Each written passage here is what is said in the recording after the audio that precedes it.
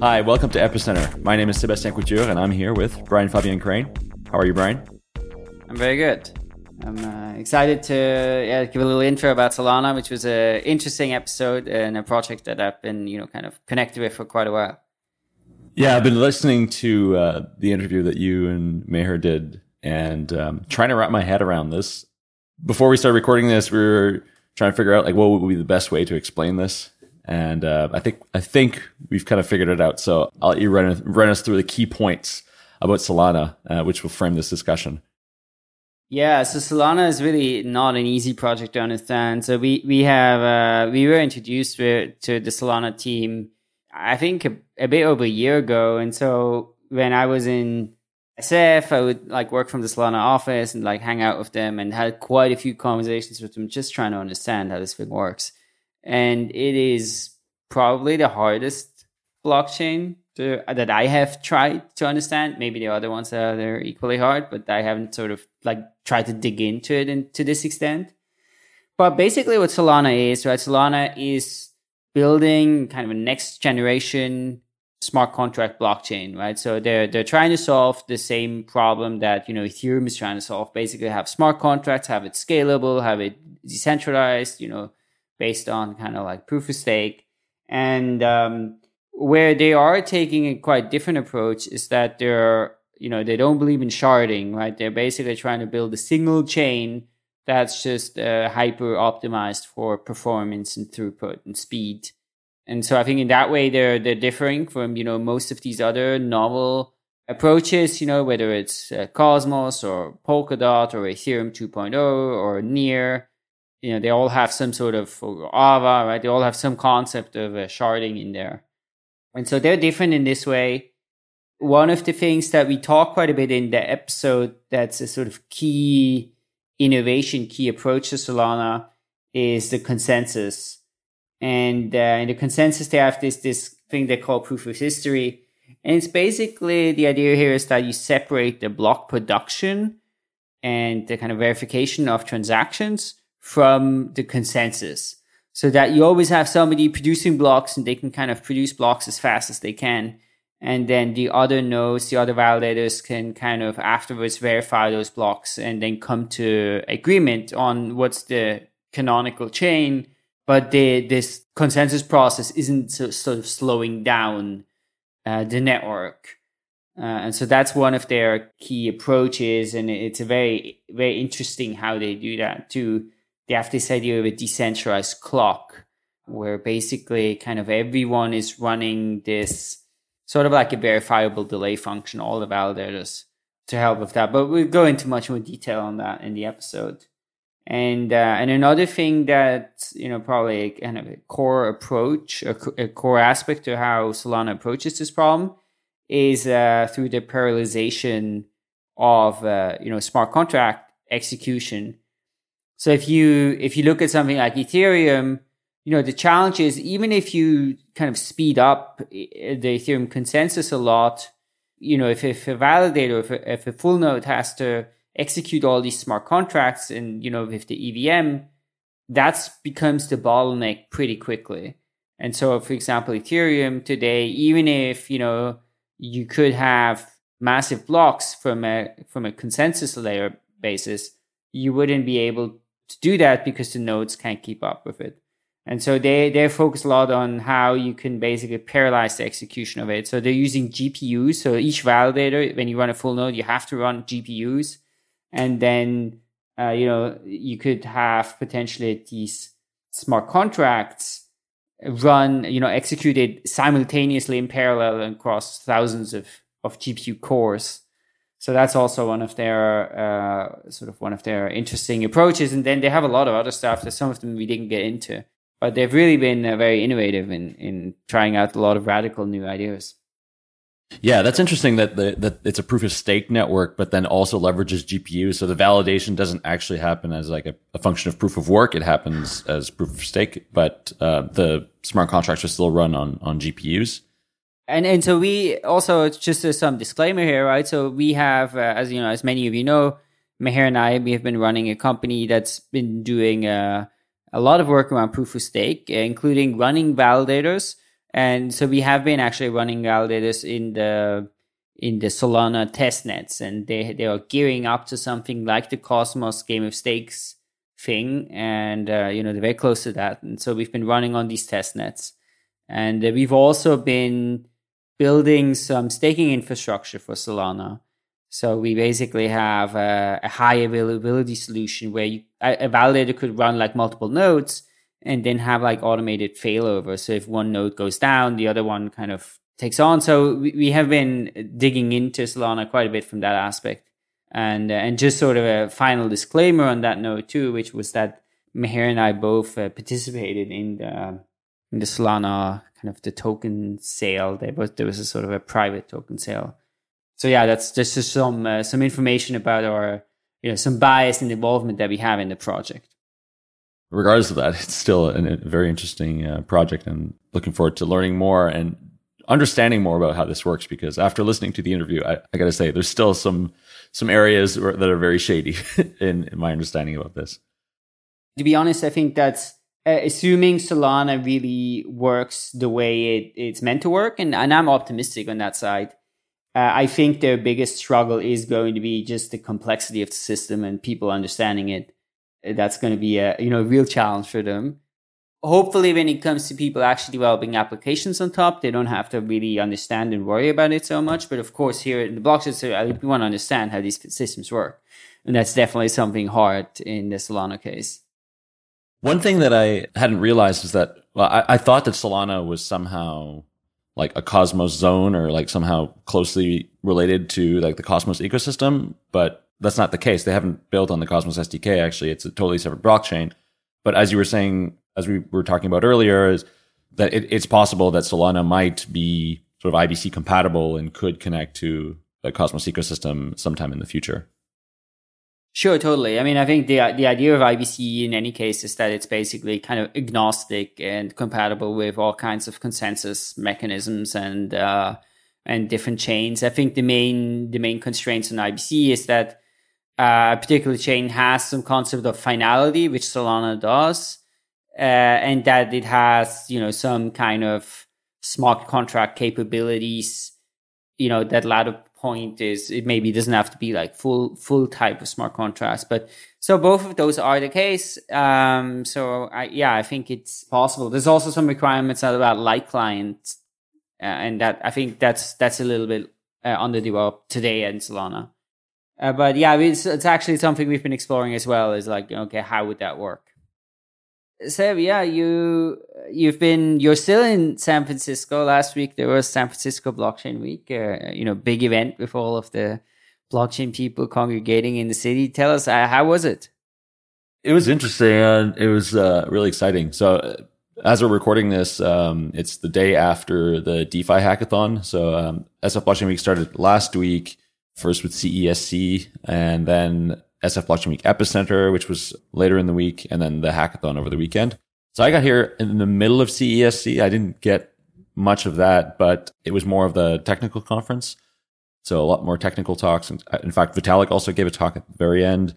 And then the SF Blockchain Week Epicenter, which was organized by Decrypt Capital, was more of a business conference, although somewhat technical, but it's my first time here in San Francisco, so I was getting to discover also that ecosystem. And there are a lot of people. So the Epicenter conference attracted, I think, over 2,500 people.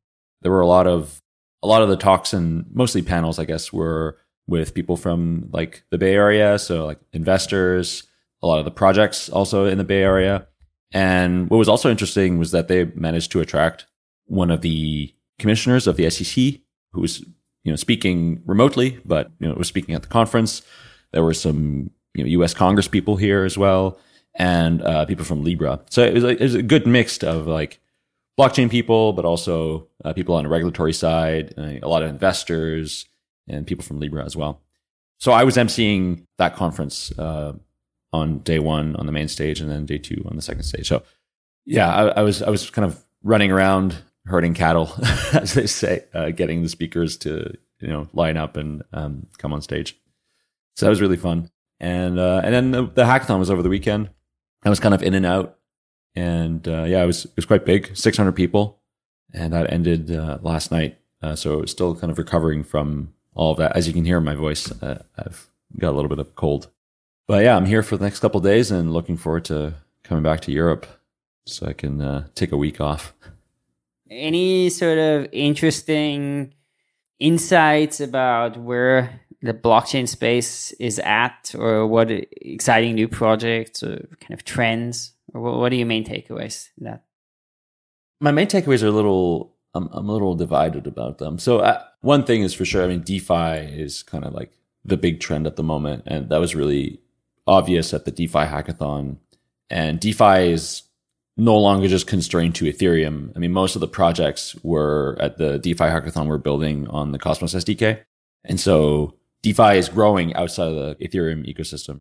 The main takeaways from the conference, I think, I felt that there was maybe a lack of excitement that the space is, we kind of feel that the crypto winter a little bit, although there's a lot of new projects coming out and on the DeFi side, like a lot of innovation happening.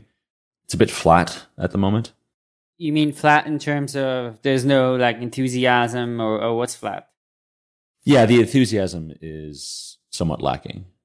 I don't know if you remember, we were in Berlin once for this Inside Bitcoins conference during the crypto winter in, I think, 2014, 2015.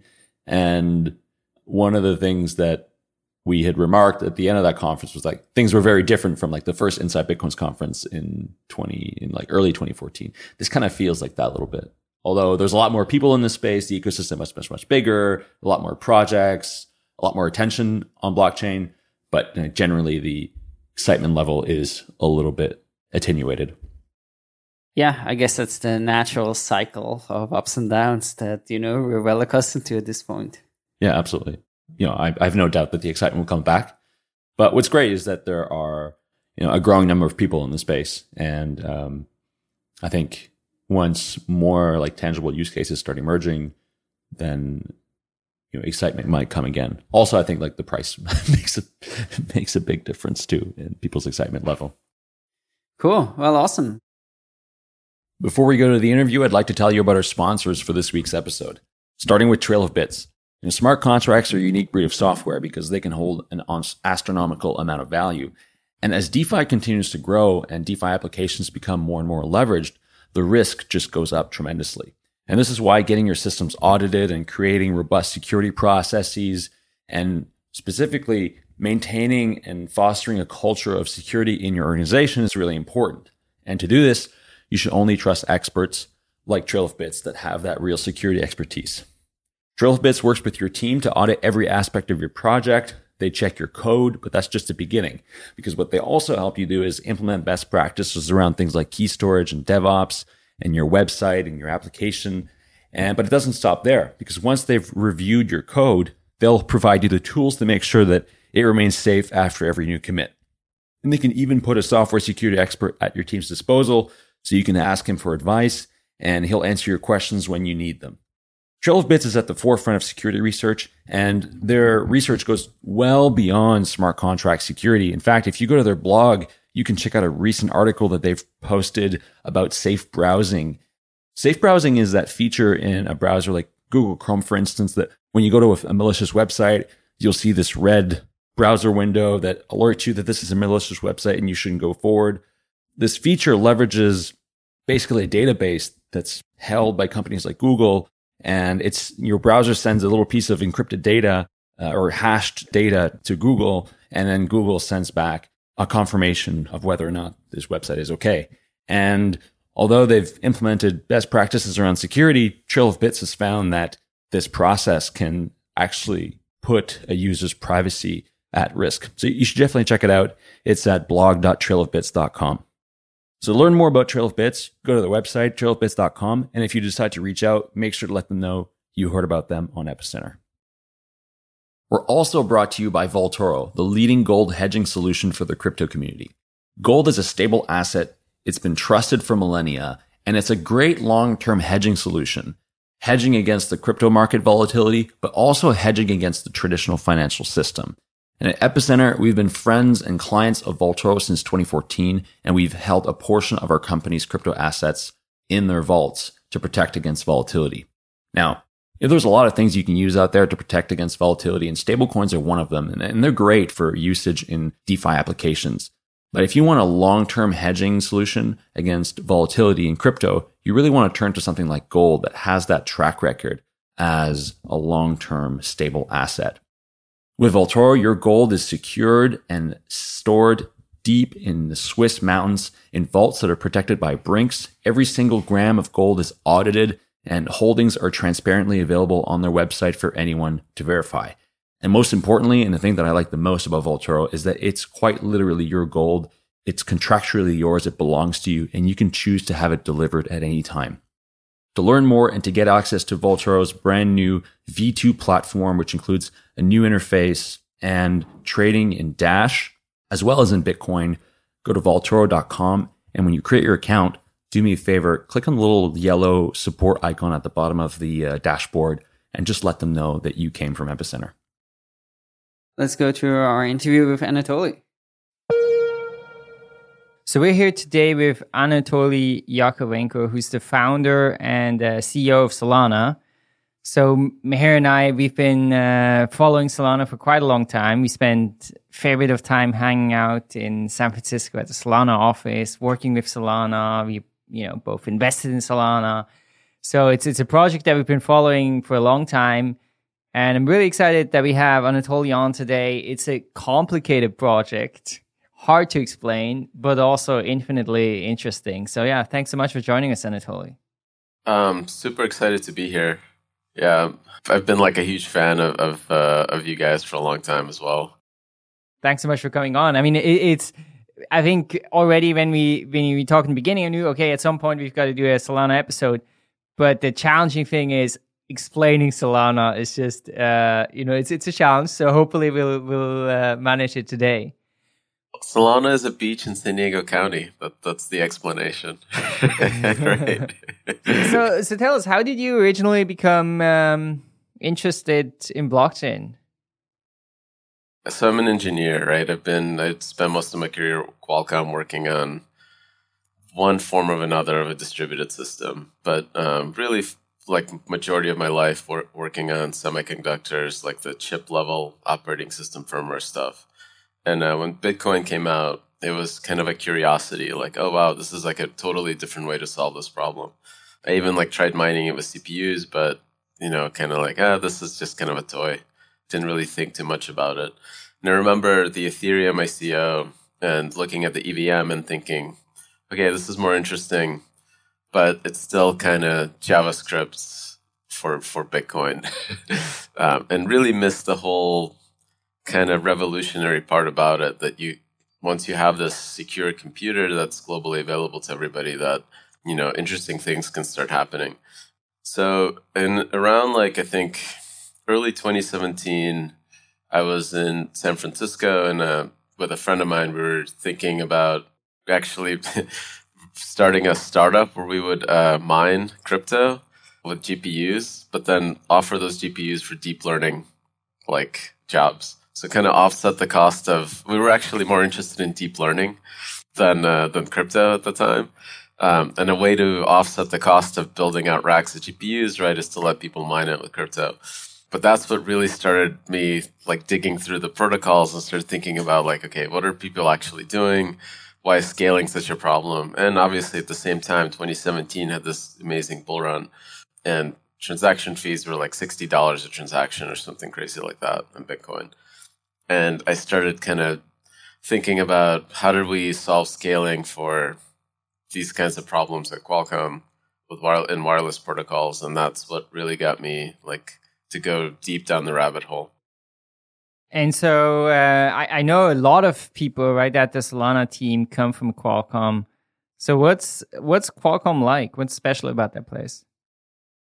So I graduated in 2003 from University of Illinois, and this was post-dot-com crash.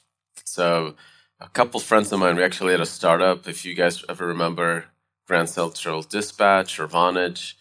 So we were building these voice over IP software systems. But in central Illinois, there was after the dot-com crash, there was zero funding, kind of zero interest in new tech. And while we built this really cool thing, the project kind of died. But it turned out Qualcomm was using similar technology stack and kind of hired me on the spot.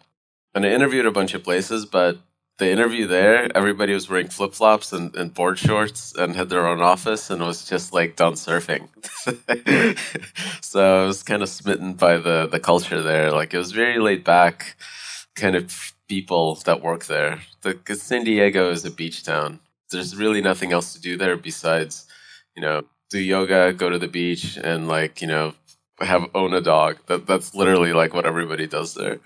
But it turned out that on the tech side, it was really, really kind of an insane breakneck speed from 2003 up until, I would say, 2012, when mobile phones went through this like crazy evolution. If you guys ever remember what phones were like in 2003 to what like iPhone 6, iPhone 8 is like, we went from running on a microcontroller, basically a 16-bit, like single core, 400 megahertz, like dinky chip, to 8-core, like 64-bit desktop, like grade or server grade hardware with like 20 different subsystems like GPUs, DSPs, modems, all this other stuff, all in the same die.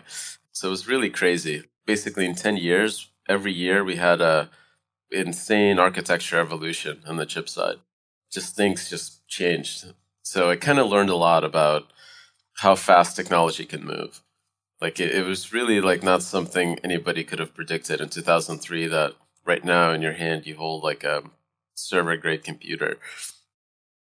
So, coming with that kind of background and approaching blockchain, coming with that history, how do you think that changes your perspective relative to kind of the rest of the field? Software actually takes longer to build than hardware. People think that hardware is a huge investment, but the way hardware works is once you have a design, you can scale it up. Like the whole point of hardware design is you build something that can scale up as you add more lines to memory, more higher frequency to memory, and like more area that can be used, like for caches and stuff like that. Those kinds of tweaks that you do are very easy to do. I mean, not easy, but they're straightforward. They're not design revisions. So the kind of hardware you want to ship is the kind that when you do have cheaper available dies to you, you can tweak those numbers and just get more performance. And then you do kind of start optimizing for power and stuff like that. And power management is probably the hardest part in hardware. So because software takes so much longer to build, because it's an iterative process. We ship it, customer hates it, we have to rewrite it. Like there's like far more requirements. It's a much broader set of APIs to fill. The way to design it is to build it such that when those hardware improvements happen, that you don't have to do a lot of work, especially like in the upper layers. So your lower layers, you really want them to kind of scale up with hardware. So the way I started thinking about software, especially the part that I was working on in the operating system, is that how do I make sure that when this hardware eventually changes, and literally next year, right, I'm working on something that I'm shipping today that will have to run on new hardware next year that I know is going to be faster. How do I make sure that it gets faster, right? How do I make sure that the software doesn't get in the way of the hardware? It's kind of one of my quotes. So when I started thinking about blockchain, I've already been doing that approach for 10 years. So really, like the first thing that I thought of is what are our constraints? So the obvious one, the main constraint is bandwidth. So given that we have X amount of bandwidth, how do we utilize all of it? And that's kind of where the design started from. If you have like 1 megabit of bandwidth, you can stuff, about 5,000 transactions in there. If you have 100 megabits of bandwidth, that's 50,000 transactions, right? So that's how you can think of it. Is 100 megabits of bandwidth a lot? Your 4G phones, the standard for 4G is point-to-point anywhere globally, 100 megabits. Yeah, I mean, being from India, I debate that point, but... The first project that I worked on, we got pushed to talk to work from San Francisco to Hyderabad in, I think, under 150 milliseconds on this thing that was precursor to LTE even. It's called EVDO, if I remember correctly. So But stating the broader point is that if I have a 100 megabit connection, which I do at my home, and presumably many people do at their homes, then we could get, 50,000 transactions a second into our systems somehow, right? That's sort of the mouth of our system, right? And so your perspective would be that if we were to be a full node and we are going to process these transactions, that somehow the software running on our systems has to be designed in a way that it can consume all of those 50,000 transactions and process them and validate them. If you could build your software in a way that you could consume whatever ingress the bandwidth would allow, that would be the ideal blockchain you could engineer.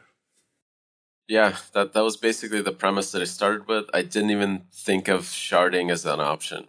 I thought that every team out there is doing the exact same thing.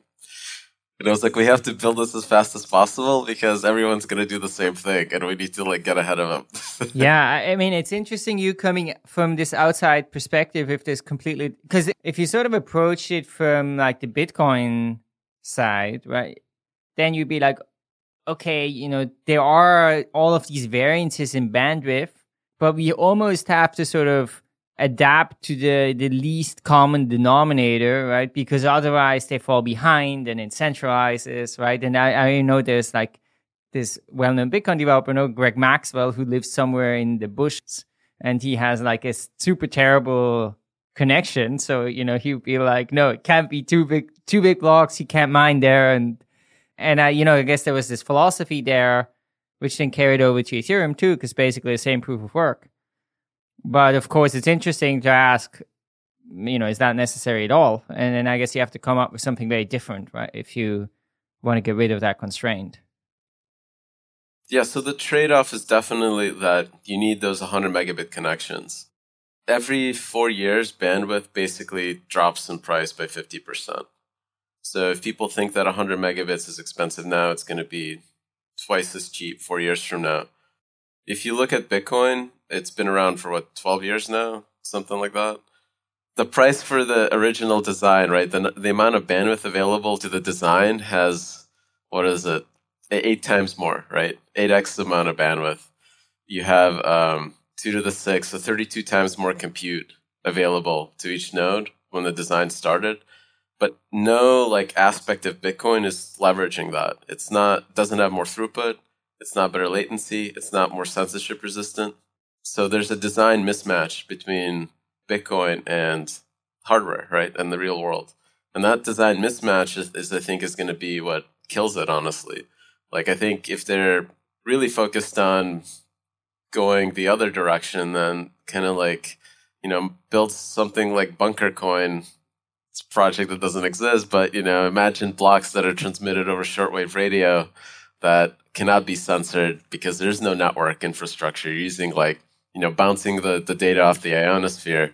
So you'll need 6-hour blocks, but then it's as decentralized as possible, right? But yeah, I think it's a great point about Bitcoin. Now, of course, the thing that Solana is more kind of aligned towards, or I would say competing with in a way, is Ethereum, knowing that Solana is a full smart contract platform. We're open source projects competing to the death. Yes. No, there's no such thing as competition in the blockchain world, I know. But if you look at Ethereum, what do you think are the biggest problems and shortcomings there? So I want to say that I'm a huge supporter of Ethereum. If Ethereum fails, we're doomed. My project is doomed. Everyone else's project is doomed. So we all depend on Ethereum 2.0 succeeding, like it or not. I don't know if that's true. I think to some extent. I think a lot of gas will go out of the space if Ethereum dies, because it has so much momentum and community. It can't just die for failure, right? Technology will ship eventually, right? So I'm very much hopeful that Ethereum succeeds. And the problem that they're solving with sharding is trying to build a system that is as decentralized as possible. And that's a really hard computer science problem. And that's, I think, that is the trade-off, right? Is what we're doing is a hard engineering problem, It's just we have bandwidth, we have computers, we have SSDs and GPUs. How do we write the code that just makes them work, right? Engineers can do that. Ethereum and these like Near and these other sharded solutions are trying to build a computer that is, you have this mesh network of arbitrary machines with arbitrary profiles that are all interconnected and somehow contributing to the security of the network. That's a computer science problem that hasn't been solved yet.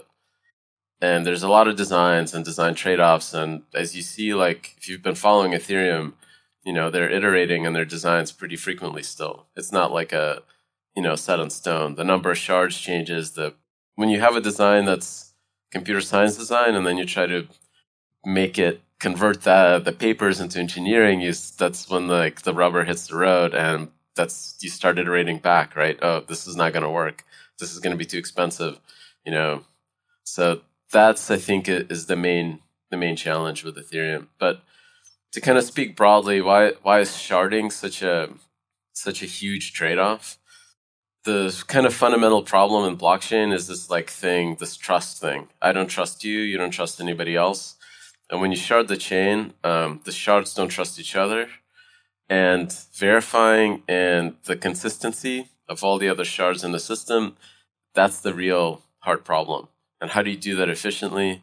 How do you do that such that the network doesn't stall? There are weird attack vectors for data availability between shards. There's a bunch of really complex algorithms that folks have designed and protocols. Nobody knows if they're going to work, right? If the incentives are going to align well. And the reality may be that there's, 200-300 professional validators out there right now at most. So is that even needed, right? Yeah, I mean, in Ethereum, in one of the recent designs, there are like 1,024 shards, and there are like 600,000 validation slots that you can occupy. And I think like Ethereum is targeting the world where I have my laptop and I should be able to put my 32 ETH on it and go and validate maybe one shard or 1.5 shards or 2 shards out of the 1,024.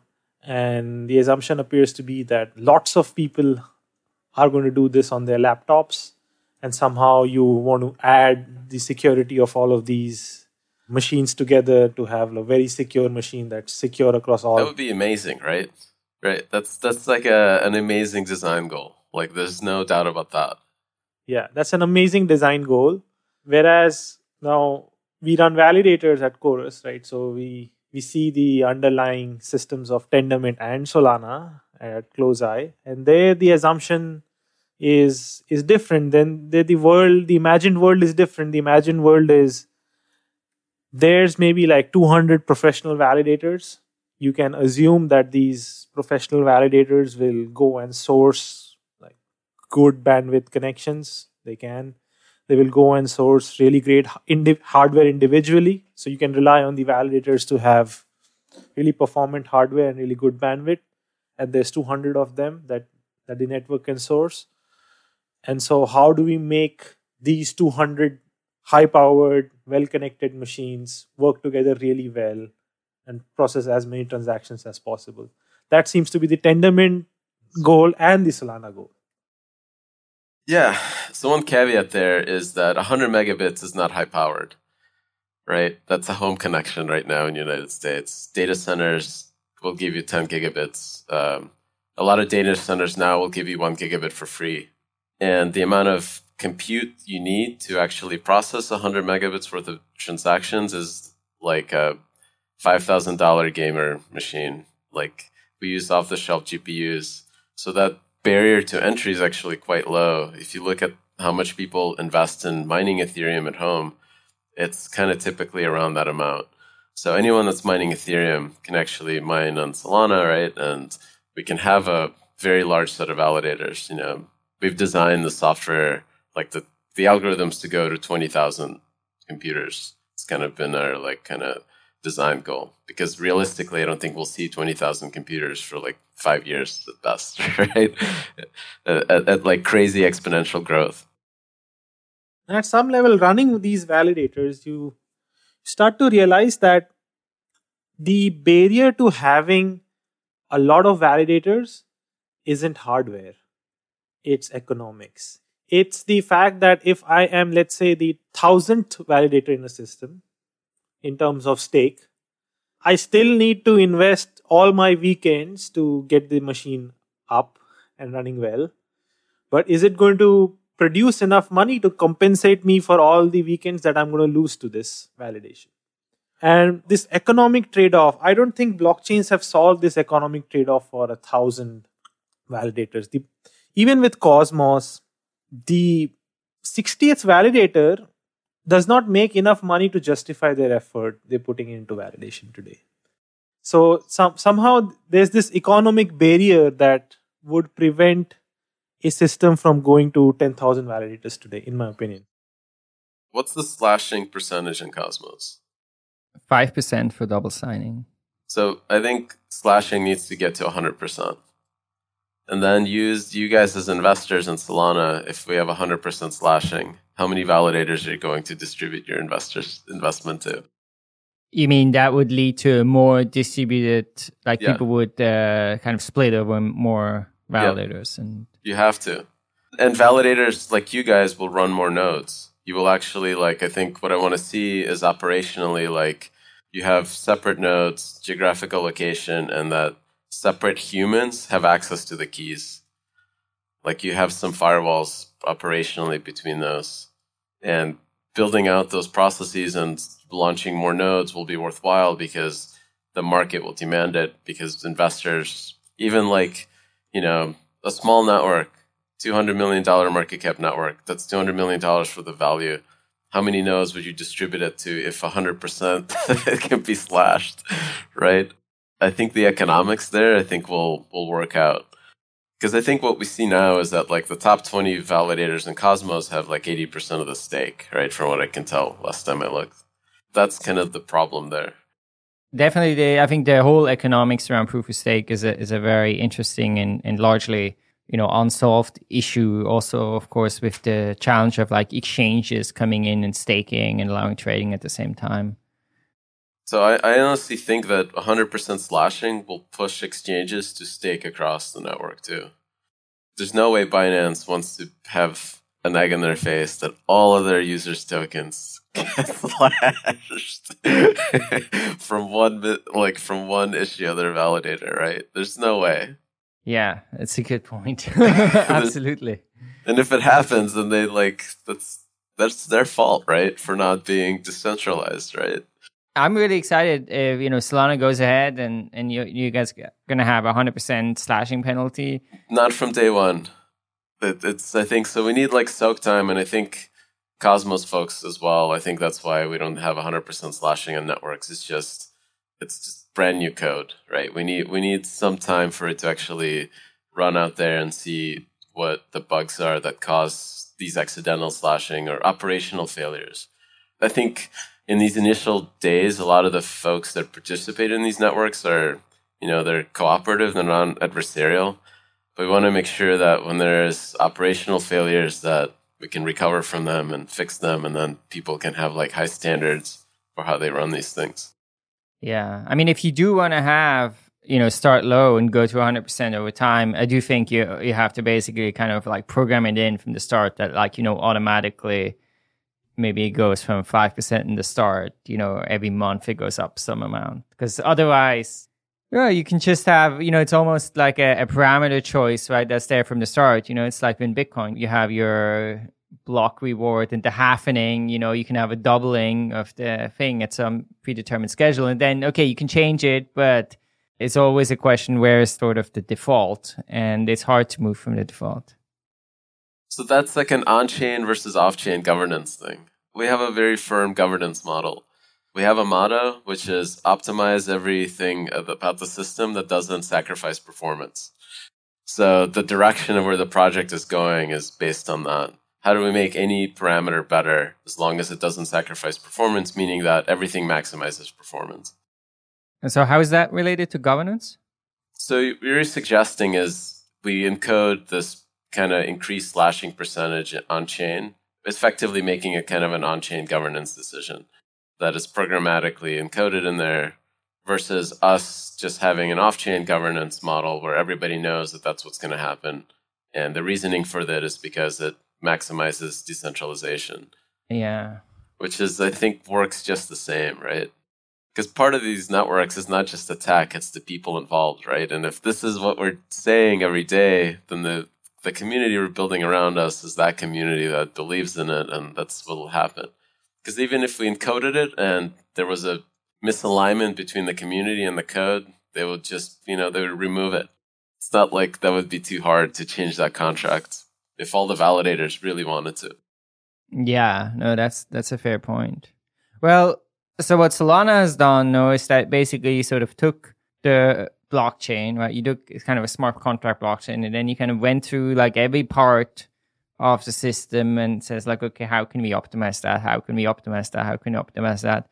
And then what you've ended up with is a system that really looks very different, right? There's a lot of these innovations and novel approaches to like lots of different things. So it makes it not easy to wrap your head around. I think one of the things that's particularly interesting is the consensus. So we will dive into that in depth. There's a bunch of other stuff that you're doing, we can maybe speak about a few of them. Like one is this thing of pipeline VM, right? Can you talk a bit about that? I think it's around parallelization, right, as one feature. When you're dealing with operating systems, when you have this distinction between user space, which is where your regular programs run, and the kernel. And when you transition between the two, you pay this penalty because the kernel doesn't trust any of the data from user space. It needs to do a bunch of verifications and kind of also guard itself from any like registers, any memory that's coming out from the user side, right? There's this transition between user space to the kernel. So how operating systems deal with this problem is batching. So when I make a system call and I need it to be high performance, I send in a bunch of memory at the same time, and the kernel does a bunch of these operations in a row. So I only pay for this penalty once. So that's kind of this like very simple technique. It's also kind of, if you can expand that into something called DMA, where you reorganize the memory, and you can know ahead of time which memory is going to be read and which memory is going to be written.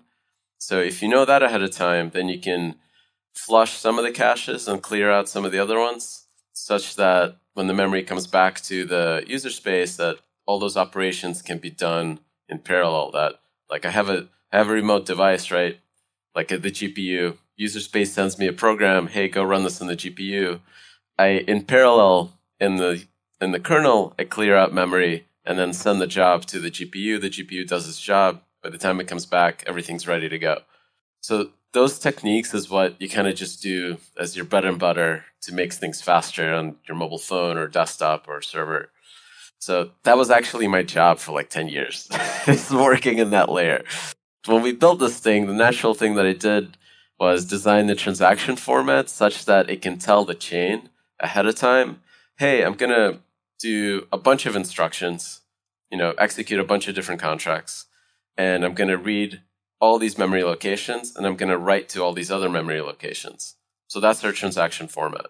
It's a vector of instructions. Hey, I'm going to run these contracts, and to execute them, I need to read this memory from the state machine, and I'm going to commit these results to the state machine.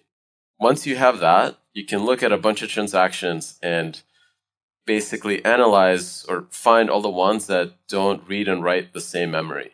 So you have 1 million transactions, you sort them by the memory addresses that are going to read and write, and all the stuff that doesn't collide, you execute all of it in parallel. And you have this guaranteed isolation. And that's really like very kind of standard approach to optimizations and operating system. That's our way of optimizing our virtual machine layer. So pipeline VM is this, we call it really the runtime, pipeline runtime. And I think we're going to brand this whole thing and call it sea level because we're all beach themed. And the goal of it is to run arbitrary transactions, as many as we can, that are language agnostic in parallel. So this runtime allows us to hoist additional virtual machines. Like we just, Libra released Move, and it's a kind of cool language. So we ported it over. It's just Rust. So we can run move transactions in parallel alongside Rust, C, C++. And we are agnostic to the language that's executing.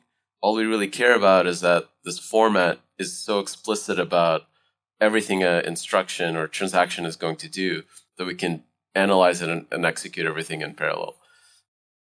So let's say you have these contracts there written in the move thing, right, that Libra released, and some are written in some other language, and they can all talk with each other as well. They're all fully interoperable, or are there limits on that? So the way you would do this is you would kind of use a bounce buffer. You'd call a move program, and then you can read its state from the native Rust code.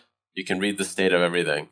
And then you copy it over and convert it from move into the format that your EVM contract is going to expect. And then you pass that memory into the EVM. So that would be an approach to do that. And you can do this all atomically because transactions are atomic. So you have an instruction vector that says, run some move stuff, do some, memory formatting on the data, then pass that into the EVM, and then that does the state transitions.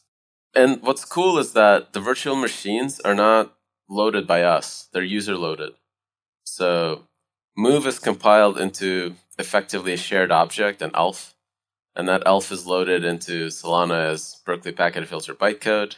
That bytecode is marked as executable. Now you have a virtual machine. And you can do the same thing with EVM. And us as the company, all we're working about, us as the project, we're just trying to make that faster, but we don't really care what languages are run on there. So it's a multi-execution environment that's user self-serving. If you want to run Python, there's 100 different Python implementations that would work well in an embedded system. So you can load one of those. Yeah. So just trying to translate the key insight here. So maybe one way to imagine this key insight is in Ethereum, you have the state, right? You can think of the state as, the quote unquote, the ledger. It's the state stores what account has how much balance and what code that account runs, if it's a smart contract, and things like that. And so the state it stores this data for each of the accounts in the Ethereum system. And so maybe you can start to think of this state as some kind of chessboard. Like a normal chessboard is 8x8. You don't need an 8x8. You'll probably need a massive chessboard, maybe a 3000x3000. And maybe each square on that chessboard corresponds to some part of that state. So maybe the first square corresponds to account 1 and it stores the balances and code of account 1. The next square stores stuff related to account 2 and so on. So each of the squares of this massive chessboard are storing data corresponding to a different account. Now in Ethereum, the nature of an Ethereum transaction is that when a transaction comes in, I as a validator cannot predict so any transaction is going to alter some squares, the data in some of these squares. But as an Ethereum validator, when a transaction comes in, I cannot predict which of these squares on the chessboard this transaction is going to alter. But in Solana, somehow, when a Solana transaction comes in, I know which part of the state this transaction is going to alter. And I can do that for each transaction that comes in. So if 1,000 come in, I know that these 1,000 impact different parts of the state. They impact different squares. So essentially, if let's say transaction 1 comes in and it's impacting square 10, then I can take transaction 1 and I can take that part of square 10 and I can ship those two to one element of the GPU. And some other transaction 100 comes in and it impacts square 100, I can ship those to a different element of the GPU. And these two elements of the GPU can process these two transactions in parallel. Whereas in Ethereum, because you cannot predict what squares the transactions are going to impact, you need to do all of them serially one by one. So databases do this technique. They've been doing this, I think, since the 80s, right? This isn't new. You can actually predict what state Ethereum transactions will touch. And it's a very simple way to do it. You just run the Ethereum transaction locally in your client, and then that gives you all the addresses it'll read and write to, and you submit that along with the transaction. So you can kind of optimistically guess that the state of the system will kind of remain the same, and you submit this data alongside of it. So you pay a bit of bandwidth for this parallel execution. Yeah. So the neat thing here is, so because first of all, you can execute them in parallel, but then of course, when you can execute things in parallel, you want hardware that is designed to efficiently execute things in parallel. And that's not the CPU, that's the GPU, because in CPU, you might have only 4 cores or 8 cores, so you can execute only those many things in parallel. But in a GPU, maybe you can execute like thousands of things in parallel. As long as they do the same thing. So there's a caveat with GPUs. It's not a free lunch. So you have 60 threads that can take different branches in GPUs. You basically have 60 different threads, and each one maybe controls 80 different SIMD lines. So each thread can execute 80 different things, but all those 80 different things have to do the exact same thing. So for example, like if we're running a decentralized exchange in Solana, what does an exchange do? I send a price, right? There's memories loaded for the current price. It compares against the price that I just set, right? And there's a branch, and then it sets whether I've won the bid or not. But all the exchange transactions do the exact same thing, right? Just over different memory. So a kernel like that, you can load it on the GPU, and then you can process on every different thread. You can do 80 price updates at the same time, right? On every cycle. So that's really the power of the GPU, is that when you have like contracts, I don't know what people think of what is a contract, like that they imagine will run on chain. I think the way people design this stuff is it'll be the smallest amount of code in the system will probably run on chain. So it's not going to be complicated. It's going to be a couple branches, maybe a cryptographic operation, and 1 or 2 memory updates.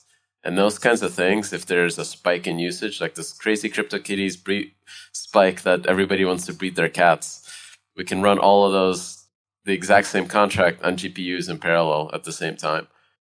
So what the GPUs help with is, in some sense, burst capacity. So when there's a very successful dApp on Solana, and suddenly you get like 10,000 transactions a second for that particular dApp, and all of these transactions, the internal logic of all these transactions is kind of shared, then you can in some way ship that internal logic to the GPU and execute these 10,000 transactions in parallel GPU. So that's what gives Solana burst. Yep. Which is really cool, because then you have this like compute capacity for the most important use cases, right?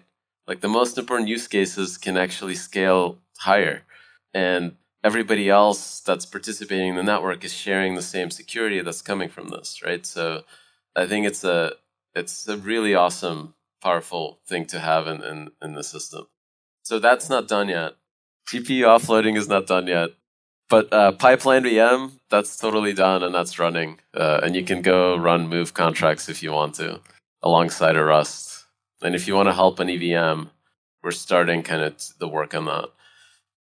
So just in terms of performance, right? I think you guys have in testnets now, what was it, sort of 100,000 or a bit less?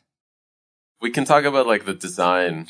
In a configuration where we don't rotate the block producer, we could saturate an 800 megabit switch, and that was going about 200,000 TPS. When we added fault tolerance and rotation, that's when performance took a hit. So I think right now we're seeing about 50,000 on our internal networks. And we've been doing dry runs. You guys have participated in 4 dry runs, I think, so far.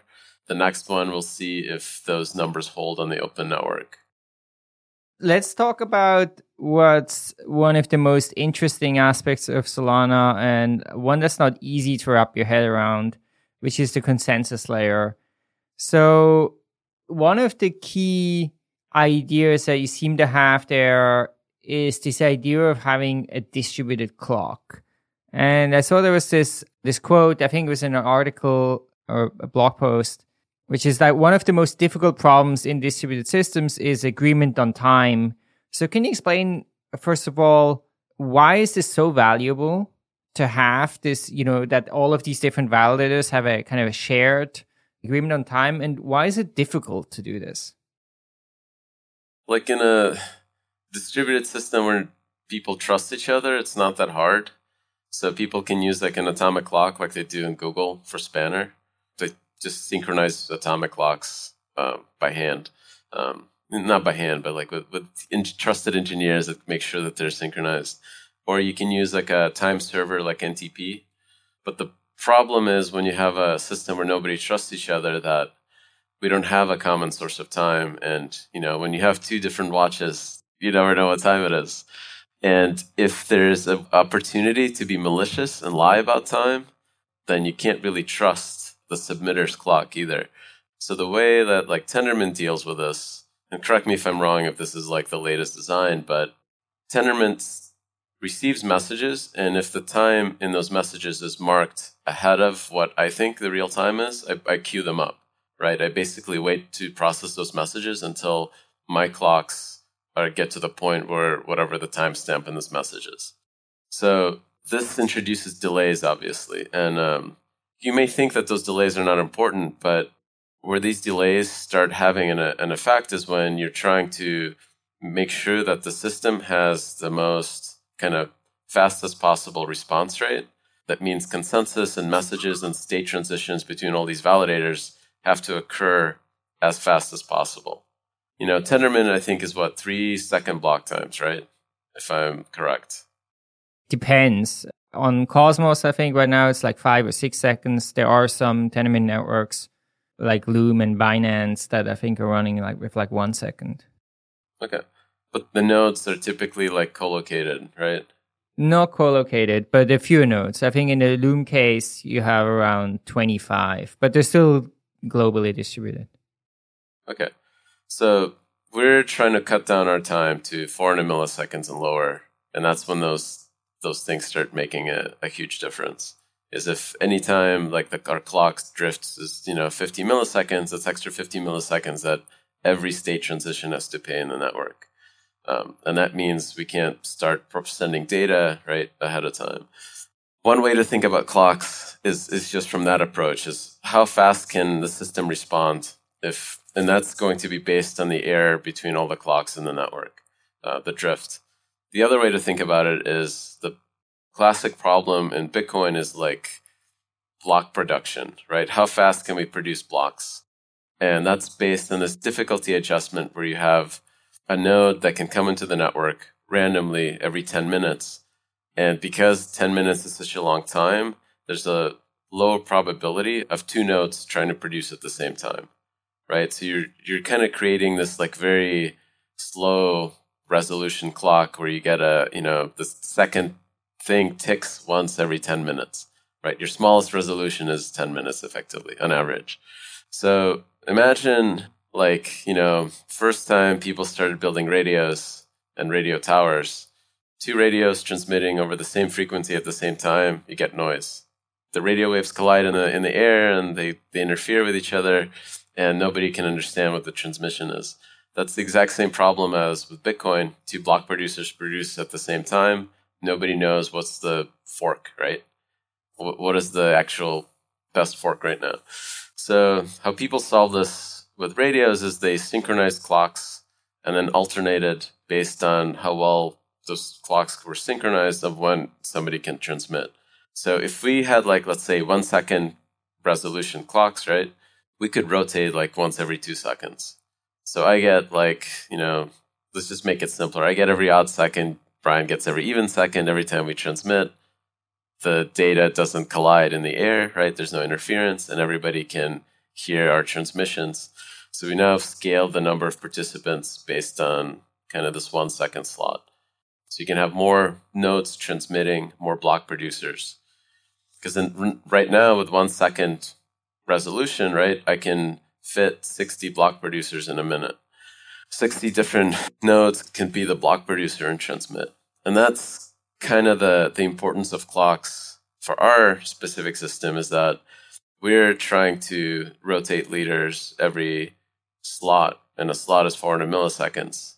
Right now, the best we can do is rotating them every 4 slots, so about 1.6 seconds under load, right? So imagine you have one block producer every 10 minutes versus, this is 600 block producers in those 10 minutes now. which system has like more censorship resistance, right? The one that there's 600 nodes that get a chance to add transactions, or only one? Okay, so the idea of rotating leaders often is because you think that makes the system like more censorship resistant. It's actually, the main benefit of it is responsiveness. When a user submits a transaction in a 400 millisecond block time, we get a confirmation for this block, and then the application can take action. And with one confirmation, we can actually calculate a very high probability that the block will be confirmed fully by the network. So the way I tend to see this need for very small block times and therefore a clock is, like it harks back to what we talked about earlier in the podcast. So earlier in the podcast, we imagined this person with a home connection of 100 megabits. And we said, well, with 100 megabits, you can get 50,000 transactions into your node. Now, you need a way of processing those 50,000 transactions. Now, if you look at Bitcoin, what's the nature of Bitcoin? So if I have one of these nodes, I might get a block, and then my machine might spend like something like 200 milliseconds or something like that to process that block, validate that block. And then, yes, my ASICs are going to mine, but then this machine that is like processing transactions, it's going to wait 10 minutes to hear the next block. And then 10 minutes later, it hears the next block, and then it spends 200 milliseconds processing that block. So if you imagine the utilization of this machine that is processing transactions, it's like it spikes up for 200 milliseconds, then goes to zero, waits 10 minutes, sits there idle, and then spikes up for 200 milliseconds, and then sits 10 minutes idle. So if you have a system like that, on the one hand, you are getting 50,000 transactions a second, yet you have a transaction processing system in which most of the time the transaction processing element is sitting there idle. So what you want is a system in which the transaction processing element never sits idle. It's almost a system where it gets a block, processes it for X time, and maybe has a short delay, and then gets another block, processes it for X time, and it's nearly at 100% utilization. The machine is always thrashing, trying to keep up with all of the transactions that are coming in with the bandwidth. That is Solana. In Solana, that's the nature of a validator, right? So every 400 milliseconds, it's getting a block. And so my machine shoots up to 100% performance, 400 milliseconds, it validates the block. But then as soon as that block is done, maybe in 20 or 30 milliseconds, the next block has come in. So the utilization again shoots up to 200%. So the machines are always at like full capacity. That is the thing that you're trying to do by like shortening down the block times to 400 milliseconds. And I mean, actually having a larger group, right? If you have 600 block producers over 10 minutes, you do have more censorship resistance because there's 600 block producers that get a chance to encode transactions. It becomes much harder to censor any particular client. And the need for the clock in this system is that because these leaders are rotating so quickly, it's almost like, let's say there's like, like Anatoly is the leader first, and then Brian is the leader second, and Meher is the leader third. There is an inherent problem in this system where, like, when does Brian know that he has to produce? Brian needs to know when he has to produce. So in Bitcoin, the when is obvious. It's like when you receive a block from a different miner with the right proof of work, that is when I have to try to produce. In Tendermint, the when is like when the previous block has been confirmed, that is when I need to try to produce. So the question of this when is dependent on the consensus algorithm. When the consensus algorithm finalizes something, that is when the next person in line produces something. So Brian needs to wait for the consensus on Anatoly's block before Brian can produce. And so this introduces delay between the production of two blocks. Invariably will introduce delay. And what Solana appears to say is that Brian should be able to produce without there being consensus on Anatoly's block. But in order for that, Brian needs an accurate clock, right? So if we could give Brian like a sub-second clock. So I don't want to say accurate. I think that the challenge here isn't that Brian needs an accurate clock. Brian needs to convince the rest of the network that he's actually waited the correct amount of time.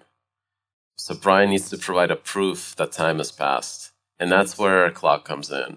Is that we don't have a NTP style clock or like an atomic clock where everybody knows the time. What we have is a way to prove that time has elapsed. And can you explain why is that the important part? Like, why is this proof that time has elapsed so valuable? Right. So if I'm taking too long to produce my block, you don't have to wait. You simply prove that you waited the appropriate amount of time, and then you submit yours to the network. And the network verifies that proof and then takes action on your block immediately. That it doesn't actually have this delay of waiting, like, hey, did the appropriate timeout actually occur anywhere in the network? It simply just validates your proof. Right. And if you compare that to Tendermint, right? So in Tendermint, you have this whole communication, right? At the end of a block, the proposer sends the block and people have to vote on it and commit. And, let's say there is a timeout or like it's too late, right? Again, you have to kind of have this round of voting on it. Whereas in Solana, because I can prove I have waited that long, I can just move ahead and there's no need to have this rounds of communication around that. Yep, exactly. And so let's talk about how this clock actually works. This was like my 2017 fever dream. I had too much coffee and I was like talking to like the friend of mine that we were building this like deep learning thing with about, proof of work sucks. It's mining. It's using all this horrendous amount of energy, but it has this amazing like feature to it that it's based on a real world physical constant. It's physics, right? It's amount of electricity is bounded by the physics in our universe, right? And the world. And it's really, really cool that is the Sybil resistant mechanism. And we're trying to figure out, is there another physical constant that we can use? And we kind of started thinking about time. Like, okay, so time is one. Like, can you build something like single-threaded mining? So that's when I had too much coffee. I was like, and a beer, and I was up till like 4 a.m. in this like weird alpha state. And I realized that you can build a recursive SHA-256 function, and it'll generate data structure that represents that time has passed, right? So you have SHA-256, same as proof of work, Bitcoin proof of work, and you use its output as the next input. So because it's recursive, you can't predict any of the future states. But if you sample it, if you just simply record count 1 million, it was state X, at count 2 million, it was state Y, you generate these samples, you have a data structure that represents time passing somewhere for somebody, and you can verify this data structure faster because you can take the start and end of every sample and run that SHA-256 recursively, but you can take all those samples in parallel, right? So GPUs or your phone have like over 1,000 SIMD lanes these days. So my phone has over 1,000 SIMD lanes.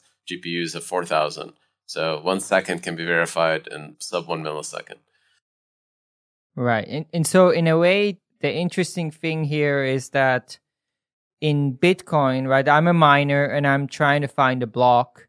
And I basically have this input of the block data, right? I add some sort of random nonce, and then I'm trying to create a hash, right, that has enough zeros in it. And so I can do that in parallel, right, like on 1 million times, right? So I can have this huge farm that all does the same thing, right, in parallel. But what you guys are doing is, okay, I'm doing this once, and I'm using the hash of that and as the input for the other thing. So obviously you can't parallelize that, right? Because you have to sort of, build on top of itself. But then when it comes to the verification of it, let's say you have these 4,000 iterative loops. In the end, what you have to verify is every single sort of jump from one to the next, right? So if you can just verify all of the individual jumps, then you know that the entire history is correct. Correct. So you can basically take that and split it up. So what you do is you parallelize the verification, which in Bitcoin you don't have to parallelize because there's only one hash you have to verify. But the production you cannot parallelize, but in Bitcoin, the production is exactly what you parallelize. So it's almost the exact opposite of Bitcoin. Yeah, that's a good explanation. So a verifiable delay function is a set of algorithms that do this. Technically, I think ours is not in the family of VDFs because the same amount of computational power is necessary for verification as generation. So more sophisticated VDFs have these cryptographic properties that allow the verification to be maybe the log time of verification computationally, but they have trade-offs. So our VDF, or if you want to call it a VDF, I just don't have a better acronym. A delay function we can verify, a DFV, is probably the most secure construct because it's based on the pre-image resistance of SHA-256, and it requires no trusted setup, and it's just guaranteed to not be parallelizable. So it is very, very simple to think about and code around with, because things with trusted setups and those more complex cryptographic configurations are just, they're hard, right? This is just brand new research that's still in like the white paper stage. And I would love to switch to those when they're ready. But what we have right now is just works really, really well. Yeah, and then I guess the sort of idea is that because the existing hardware is pretty good at SHA-256 hashes. Yeah, the system sort of works. Even if somebody is a little bit faster than others, but maybe you can explain that a bit, right? Because in the end, you still have differences in the speed that these hashes, these chains are generated. So how can you make a kind of a global clock when there exist these differences? So Intel and AMD just defined SHA-256 in specific instructions for the AMD 64 platform. So Threadripper has SHA-256 specific instructions, which perform a round of SHA-256 in 1.75 cycles. So, and the speed of the cycle is really based on the current manufacturing process. So we get it at TSMC or Intel's fab. So no matter what chip you have, you basically are bound by the speed of this physical process, right? This physical bound. And because these are hardware instructions, they're basically running as fast as possible. So Justin Drake from Ethereum Research and I have argued about this, and we disagree a bit. My view is that the high-level way you can think about it is Bitcoin is like the driving force to optimizing SHA-256. So it's optimizing for a slightly different thing, right? Performance over power. So you're trying to get the most dollars out of your electricity.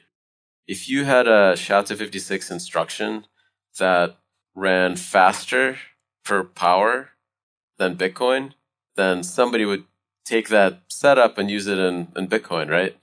So what you have with Intel is SHA-256 that does one round in 1.75 cycles.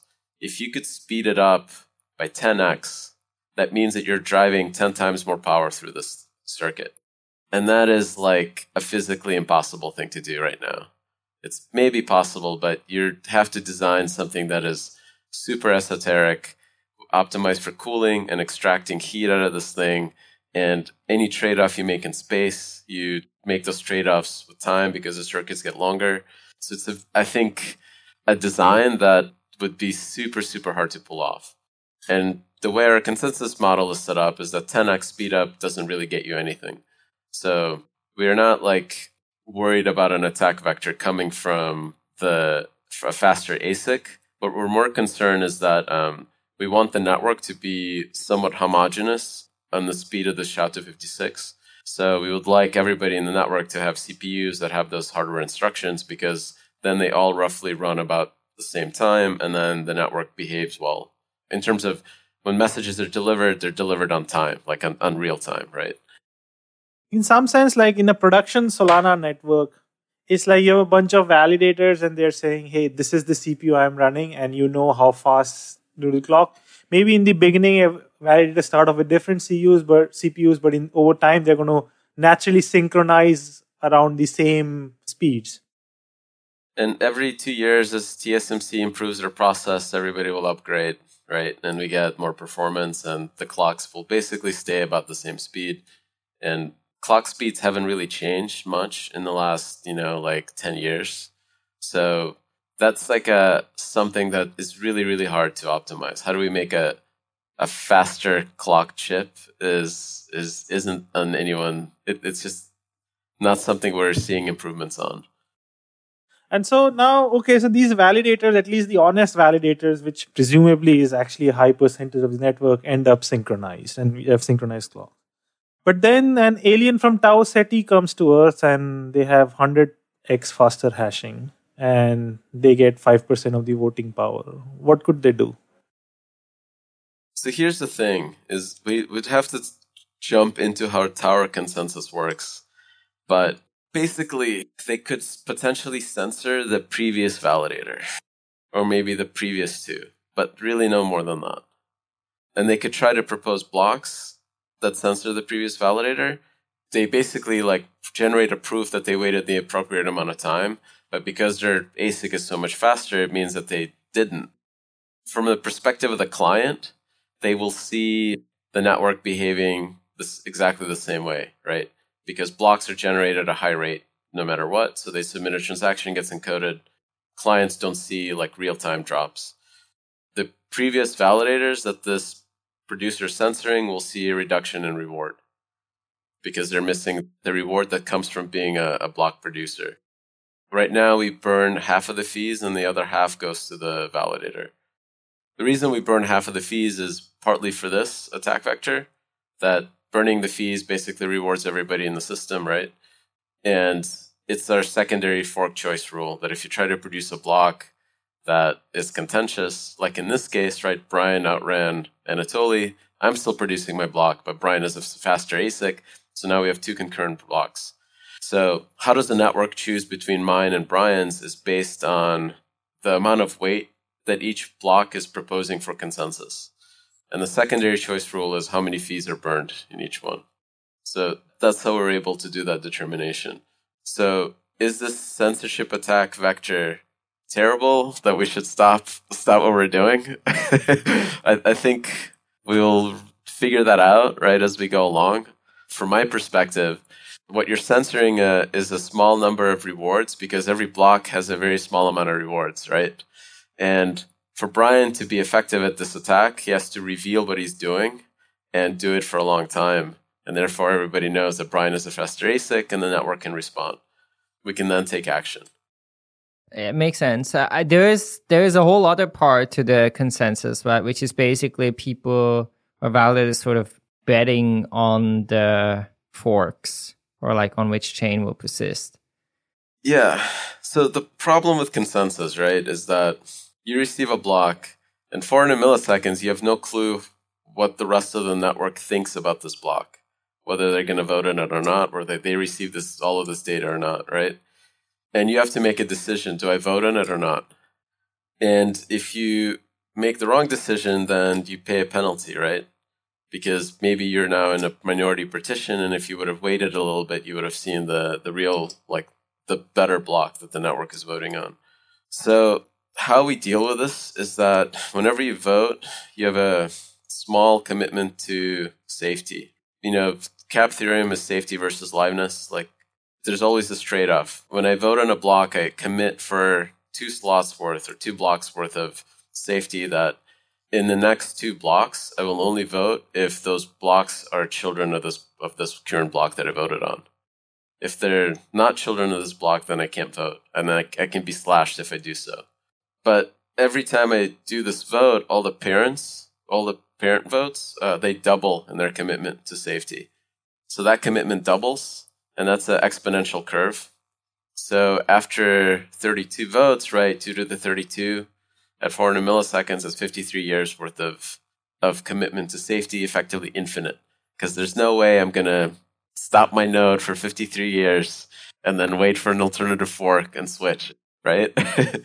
That's effectively how our consensus mechanism works. It's this very small amount of risk for any decision that you currently make when you have zero information, but then that risk increases as you get more information from the network, right? Because as you see the future blocks being produced, all those blocks contain votes that are representing everybody else's commitment to safety in the network for all the parents. And that's how you make progress, right? When I choose to increase my commitment from like 10 minutes to 20 on any particular block, I want to make sure that the rest of the network is at least on, 10 minutes or 5 minutes. Like I configure some threshold function that I observe the rest of the network is on 5 minutes, therefore I go from 10 to 20. Yeah, so you almost have this kind of like a shelling point, right? Where you say, okay, we're trying to agree on a particular block. And if I'm sort of early and I say, I think it's going to be this block, right? Then I earn a little bit more money. And then if other people see that and they follow that, and then if everyone follows that, then very quickly the cost of changing your mind is so high that this is going to be the block, right? So yep, that's great. So let's talk about a little bit more on the high level stuff. So right, what you guys are trying to do is create a smart contract blockchain with huge amount of capacity. And so, of course, one of the interesting thing is, and I think I read this in the Multicoin blog, they had some nice articles, so they phrased it like, okay, Solana creates abundance where there's currently scarcity, which is this trust minimized computation. So we were thinking about this, Meher and I, we had our company retreat, we were thinking is, okay, let's say you wanted to build on a smart contract chain today, like what is there? There honestly is almost nothing, right? That's currently live out there, proven works, right? There's Ethereum and obviously there's an overcapacity, right, and struggling. So, but, many people working on this, on bringing more capacity online. And let's say you guys bring a huge amount of capacity online. I'm curious is the idea for Sol, the Solana token, to kind of accrue value because people needed to pay for transaction fees? And if the supply of transaction space is so massive, doesn't that kind of mean the fees are going to be really low? That's honestly, that is like an unknown. How does a token accrue value? I don't know. I think that's like a fundamental problem with the space that maybe we'll be the first to break it and then see what happens. And I think better economic models need to be built. This is kind of how I think of it on the high level. Is like what we're trying to do, right, is build a network that basically scales up with bandwidth.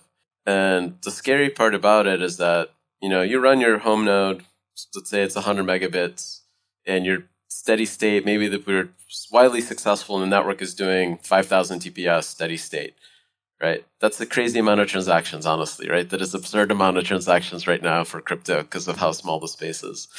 And all of a sudden there's a spike that requires 200 megabits. You can switch to a cloud provider within seconds, right? And then process that data and then come back to your node. You can just scale up on demand. So the costs of actually running the validator are going to be the lowest cost possible, right? For the steady state with spikes up to the more expensive hardware when you need it. But the price for the fees are going to be based on the maximum capacity of the network. Because if we can actually handle 200-300 megabits, then that's what the fees should be priced at, right? Because we want to fill it up. So effectively, there's this almost two forces pushing at it, that it's cheap to run the hardware, so the barriers to entry, if you do the software right, if you do the auto-scaling well, are pretty low. There's the high barriers to entry are the know-how, right? How to run the system is a lot more harder than, running something in your laptop that is just a desktop app, right? You actually have to build it, configure it, and do some monitoring, right? So maybe the operational costs are higher. But the actual hardware barriers to entry, I think, are low. And the capacity is high, right? As high as we can get people to auto-scale up to the best available hardware to them, which is 10 gigabit connections in AWS and Google Cloud, right? There's nothing we can do to stop people from doing that. So what does that mean? Is I think fees can be basically at the lowest possible point above spam. So how does the value accrue into the token? I think ultimately there has to be a better business model in the space for economics in the network that depend more on the volume of what's actually being done on the network. And I think part of that is going to come from basically program stakes being treated as collateral in DeFi applications. That this underlying collateral that's right now driving the security of the network, that can't be just stationary and static, right? It can't just be staked and do nothing. We actually have to start using it for collateralizing like BTC channels, right? Building all these more complicated applications to where it's being utilized for something more. And then if I have like 10 BTC that's being transferred through Solana, right, at a high frequency, people are trying to, do high frequency price discovery for this BTC, then the collateral that ensures that once the price is agreed upon, that it's going to go through, right, that has to be based on the amount, the volume.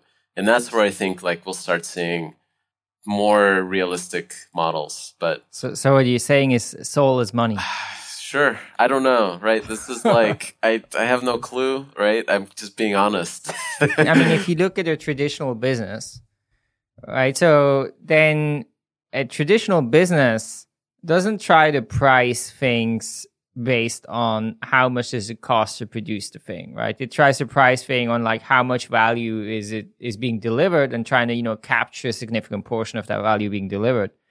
So if you think of this as a blockchain network, I mean, presumably it could do something similar, right? Like, let's say the Solana is able to process transaction at, a thousandth of a cent, but there's no good alternative and people want to use that system and, it's secure enough and people are willing to pay 100th of a cent, then there could potentially be sort of revenue captured that way. Except that at any time, people can take our open source code and our community of third-party validators and tell them to run Solana X, right? Sure, That's 1,000 Solana times Classic. cheaper. So effectively, and like get everybody to switch, right? If the businesses that use this have a cost associated to them that's so high that it's above that threshold, then they'll switch. Well, you can say, I mean, if you look at Ethereum today, I mean, you do sort of have that situation, right? You have Ethereum Classic, which is, technically, I think for the most part, probably equivalent network, but with like much more throughput available. And okay, it may not be as secure, but you do kind of have that, but people still building on Ethereum. So I think you have certain network effects that's still difficult. I think the market basically will decide if fees can be in revenue or not. I don't know. Honestly, my perspective is, again, our goal is to drive the fees to the lowest possible point and then build the next generation things. Because I think those are more interesting. Because the cost of hardware is so low, right? Like, and as soon as we solve the software, like problems that make operations low, that also becomes cheap.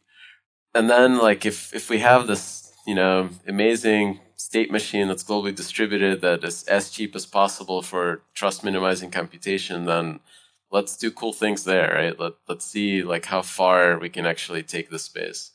So to me, that's kind of my dream. Obviously, it's a open source project with an open community and like a lot of input from a lot of different people with their own what they want to do. But at least for myself, like this is what I'm going to drive is. Let's increase capacity to the point where it's ridiculous. Yeah. But I want it to be absurd how many transactions we can process and how fast we can do it. Yeah, it's an interesting question. It's the question of, now you have like lots of blockchains with capacity. And if Solana could like some way ensure a monopoly, everybody wants to come here, and then maybe, the optimal might be, we use only 37% of the capacity, but we charge high, and that's the business model. If there could be a monopoly. But then the opposite world is there's so many chains, open source with different designs, AWA, etc., that it's very hard to secure a monopoly. And then there's like, it tends towards perfect competition. In a perfect competition space, it will be very hard to preserve any kind of transaction fee levels. And so their transaction fees cannot be a business model. I think monopoly is very hard to build in this space, for proof of stake networks especially. With Bitcoin mining, where you have ASICs that are in like this community that's really optimized for this one kind of business plan. They have a business, right? The mining, like everything kind of depends on this mining capital investment cycle. That's very hard to compete with because you need so much folks to be on board with this new idea. So there, I think it's hard. And what they're maximizing is not throughput, it's security. which is totally fine, right? Have the most amount of security in a single chain. That's also a really cool thing to have. But with proof of stake networks, I think you have to maximize utility. And I think the only way to do it is to make it as cheap as possible to utilize. Yeah. So speaking of utilization, one keeps hearing about plans for a decentralized exchange in Solana. So curious about like what your plans are and what kind of DEX would you like to build? Because the interesting thing in the crypto space appears to be there's not one, but there's like 5 or 10 interesting DEX designs. Nobody seems to know which one is going to win out. Yeah, I think there's kind of two designs that I like. One is ours, and the other one is like TBTC, which is where you have a distributed group that takes custody of assets, and then it can behave like a centralized network with some different security properties, and that's kind of cool. What we're doing is it's pretty simple. We run the order book and matching engine on chain. So execution and clearing can occur on chain, right? Your traders can submit price updates at this kind of real time, high frequency, and matching agents run off chain, but matching occurs on chain. So you have an audit trail of what things were matched. So one thing that's very apparent is very easy to do is that you can guarantee that the matching engine will match the first order entered before anyone else, or they get slashed. So things like that you can build. Because all the trading is occurring on chain, you have some better properties for an audit trail and better tools for building something that is more fair to the traders involved.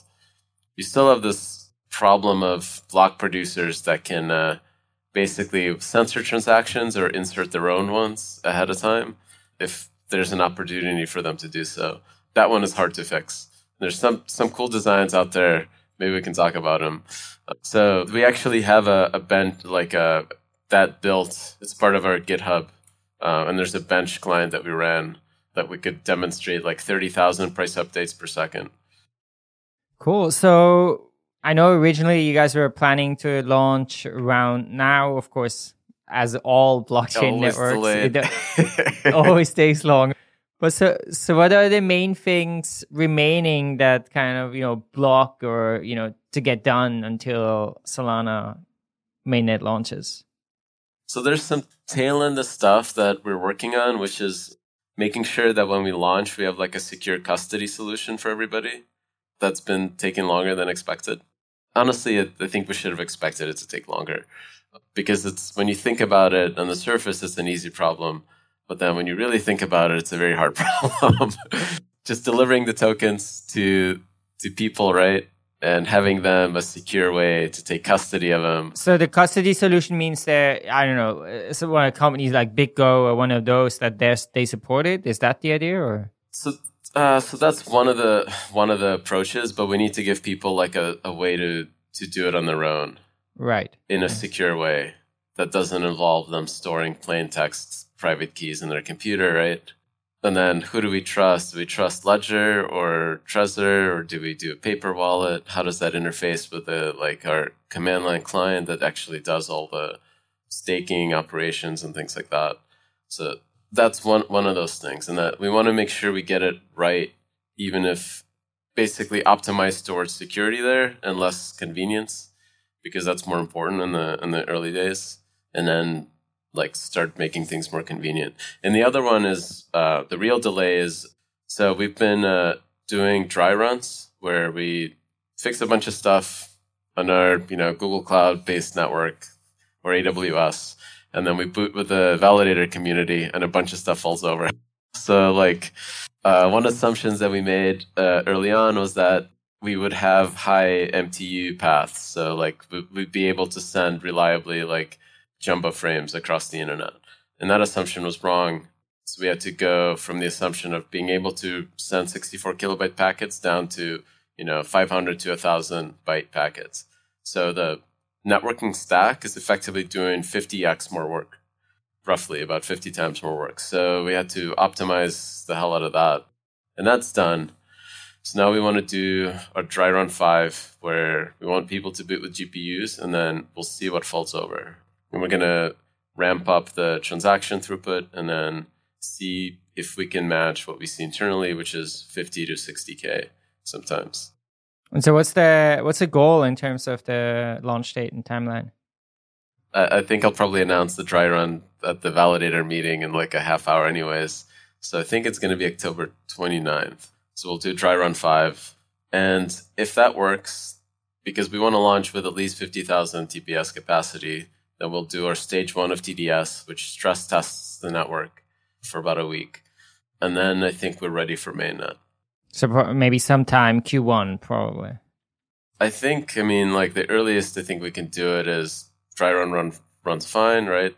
29th, and in November next week we do stage 1, that runs fine, and then end of November we launch. That would be the fastest timeline with no failures. Okay, cool. I'd love to set up an Augur bet on like engineering timelines based of blockchain projects. Is there going to be a mainnet by date X for any team?